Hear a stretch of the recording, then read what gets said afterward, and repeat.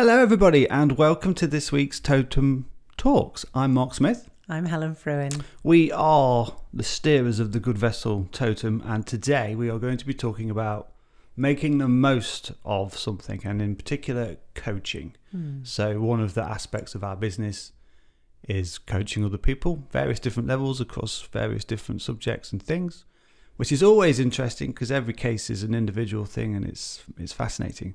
But there are some tips that we would like to share with people who are being coached, who are considering either being coached or want to be a coach. And I've completely muddled that up, but you know what I mean, right? Well, certainly, because if you are wanting to be a coach, it is helpful for you to know how to help your coachees get the most out of coaching. And if you're considering being coached and getting yourself a coach, then it's also useful for you to know how to get the most out of coaching. Absolutely.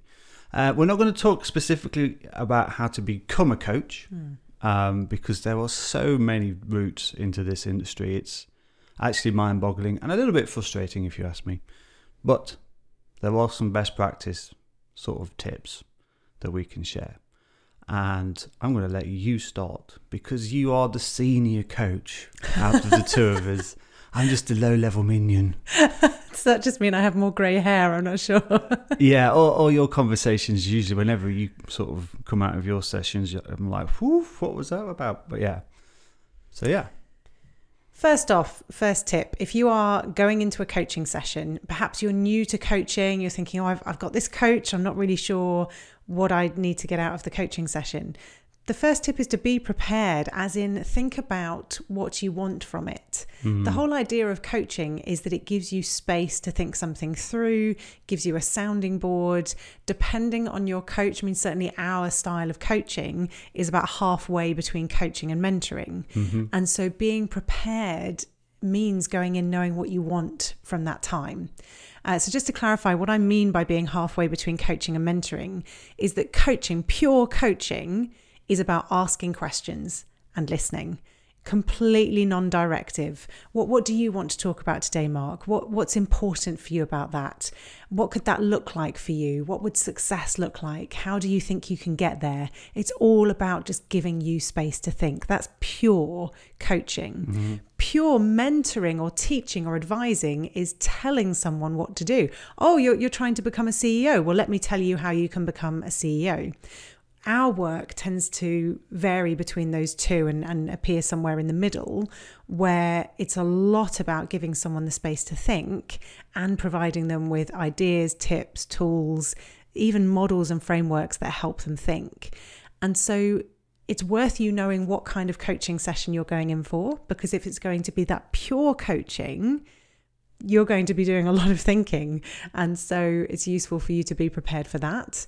So it could be worth you having a conversation with your coach to understand what style of coaching. Well, honestly, I'd be surprised if people haven't had a chemistry session with their coach beforehand. So This is the idea that you and your coach just spend a little bit of time, maybe 15, 20 minutes, just getting to know each other and figuring out, actually, are you able to establish some kind of rapport relatively quickly? Because that's really the key to those first few sessions in coaching, is to build trust so that you can begin to share and begin to be challenged as well. So I'd be surprised if people weren't aware of what their coach is going to be like. If you are having coaches thrust upon you, it's certainly a legitimate question you should be asking of whoever has thrust that coach upon you. So that's definitely something to look out for. And I suppose within that, so yes, most coaches, ideally all coaches, will offer that chemistry meeting up front. But in that chemistry meeting, they may not talk about their style of coaching. So it could be a good question for you to ask as the coachee, to say, what's this going to be like? Is it more advising? Would I really call you more of a mentor than a coach? So useful to ask that question. And then, so when I talk about being prepared, it's really thinking, well, why do I even have a coach? And what is it I'm wanting to improve right now that I want to take to this specific coaching meeting? So I'll often have people come into a coaching meeting and say, I just want to be a better manager, or I want to be more confident. And that's very vague. And so there's something about being more specific about what do you want from that coaching session. And of course, on many occasions, your coach can help you clarify what you want. But the more prep you can do to really understand what do you want to gain from this, the more you will gain from it. Correct. And one question I do have for you, I think specifically, is I think in the business world, we call it coaching.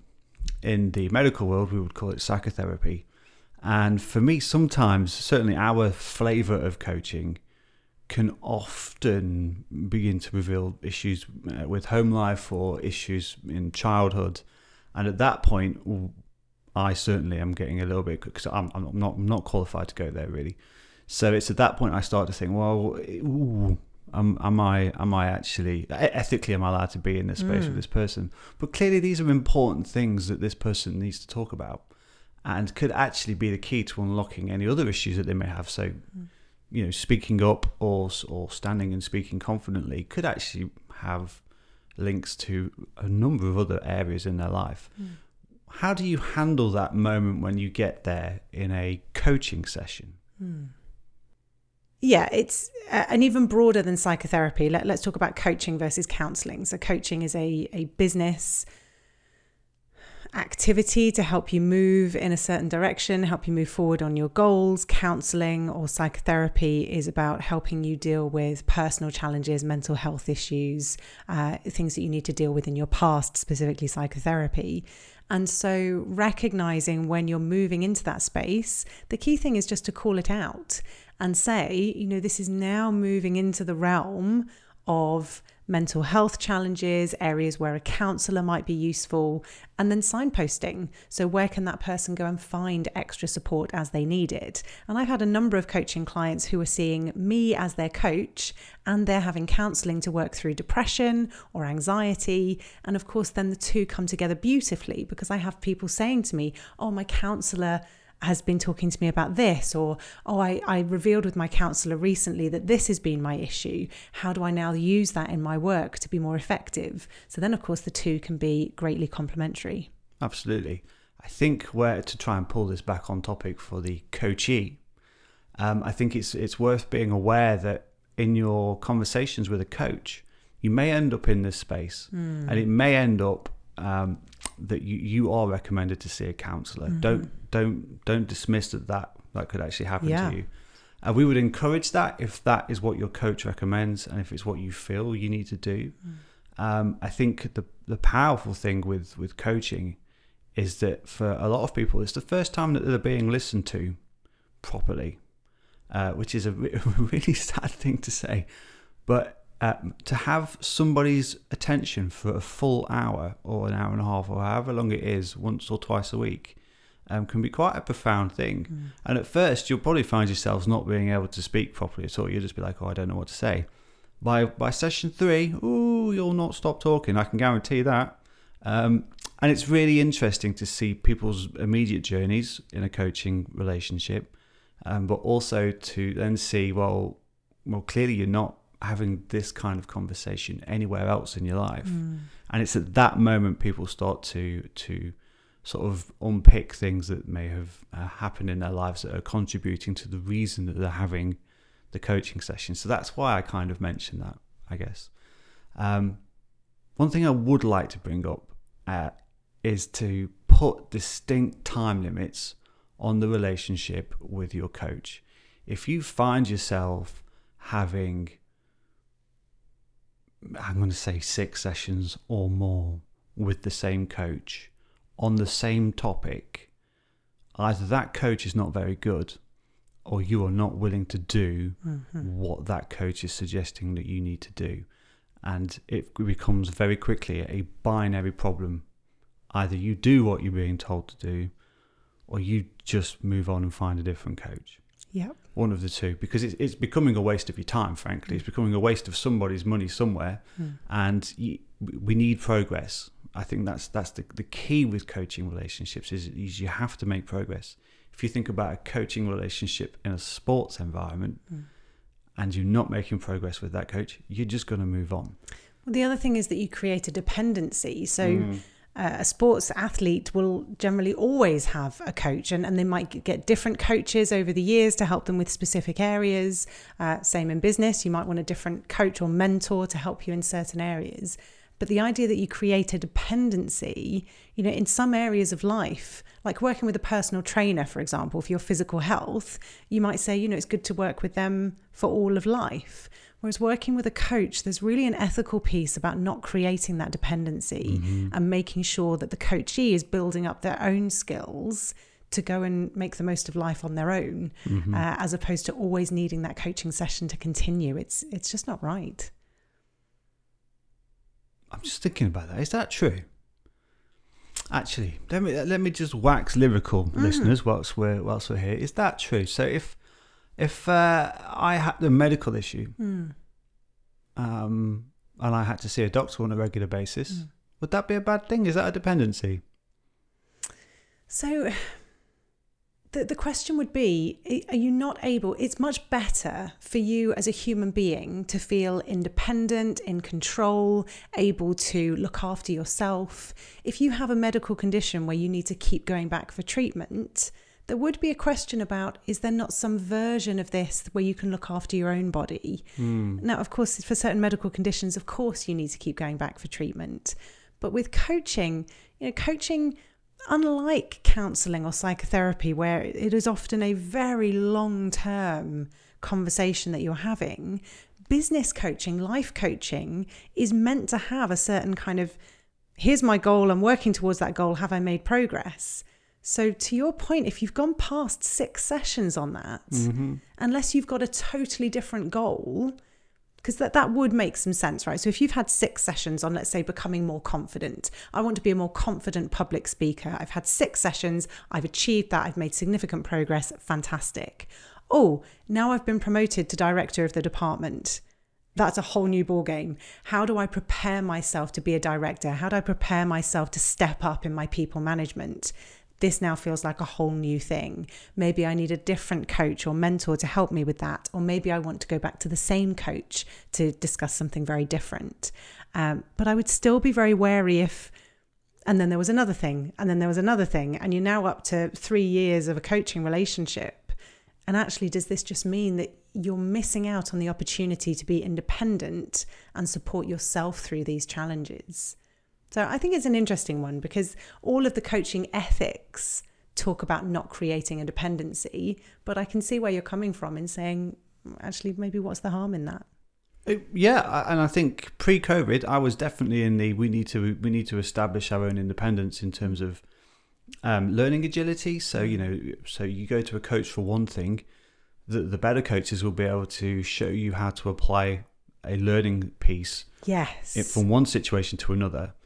Because that's a good coach, and I would have been there 6 months ago. But I think COVID has really, and what we've had to go through in lockdown and experiencing not being able to depend on people has really kind of, it's not spooked me, I would say, but I've noticed how much I enjoy people depending on me, and I enjoy depending on other people. I enjoy those relationships. I'm an introvert. I really don't like people. So for me, I'm like, wow, okay, so what is wrong with dependency on interactions with other people? If you're in a position where your company or you are able to afford to have coaching and counselling relationships, they're good things. Like you say, an athlete will always have a coach. Yeah. Why? So what's wrong with it? Why wouldn't we? And I think interestingly, I have a friend who is also a Star Trek nut, and in Star Trek they often do daily logs, so that they record their thoughts and their actions and deeds from the day, which is historically always been a very powerful way of being able to reflect back on different things. And it's the same, we've always talked about, actually, that's a really powerful thing. Why don't we, as a society, commit? We know it's important. Why don't we commit to doing these things? Why don't we commit to having as many counsellors within the community as there are doctors or nurses? These are useful tools for managing the human condition.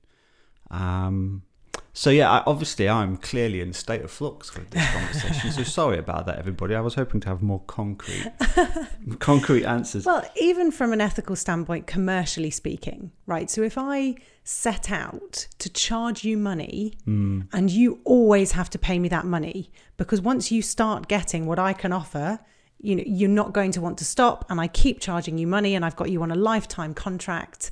That just commercially feels unethical. That's true. You're a drug dealer at that point. Right. Of a sort. So yeah. Okay, fine. Yeah. Okay, cool. Other tips on how to get the most out of coaching, and this is something I hear you speak about a lot, is you've got to believe that the coaching can help, and you've got to put the time and effort into making it work for you, which kind of comes back to your previous point of, if you have got past 6 coaching sessions and had no progress, either your coach is no good or you're not doing what you should be doing. Yeah, it's the biggest bugbear for me. I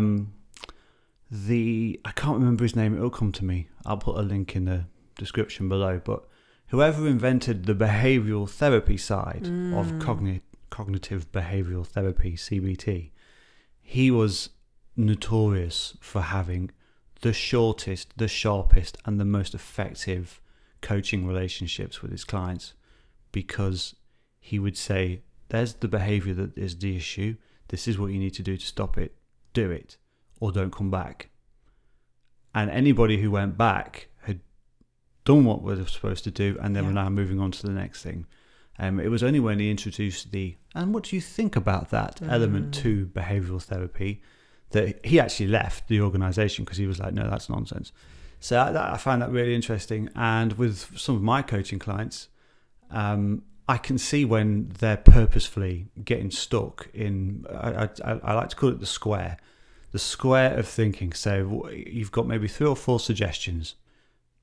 Do this. Oh, the consequence is that. Okay, so do that. Oh, the consequence is over there. Oh, well, do that.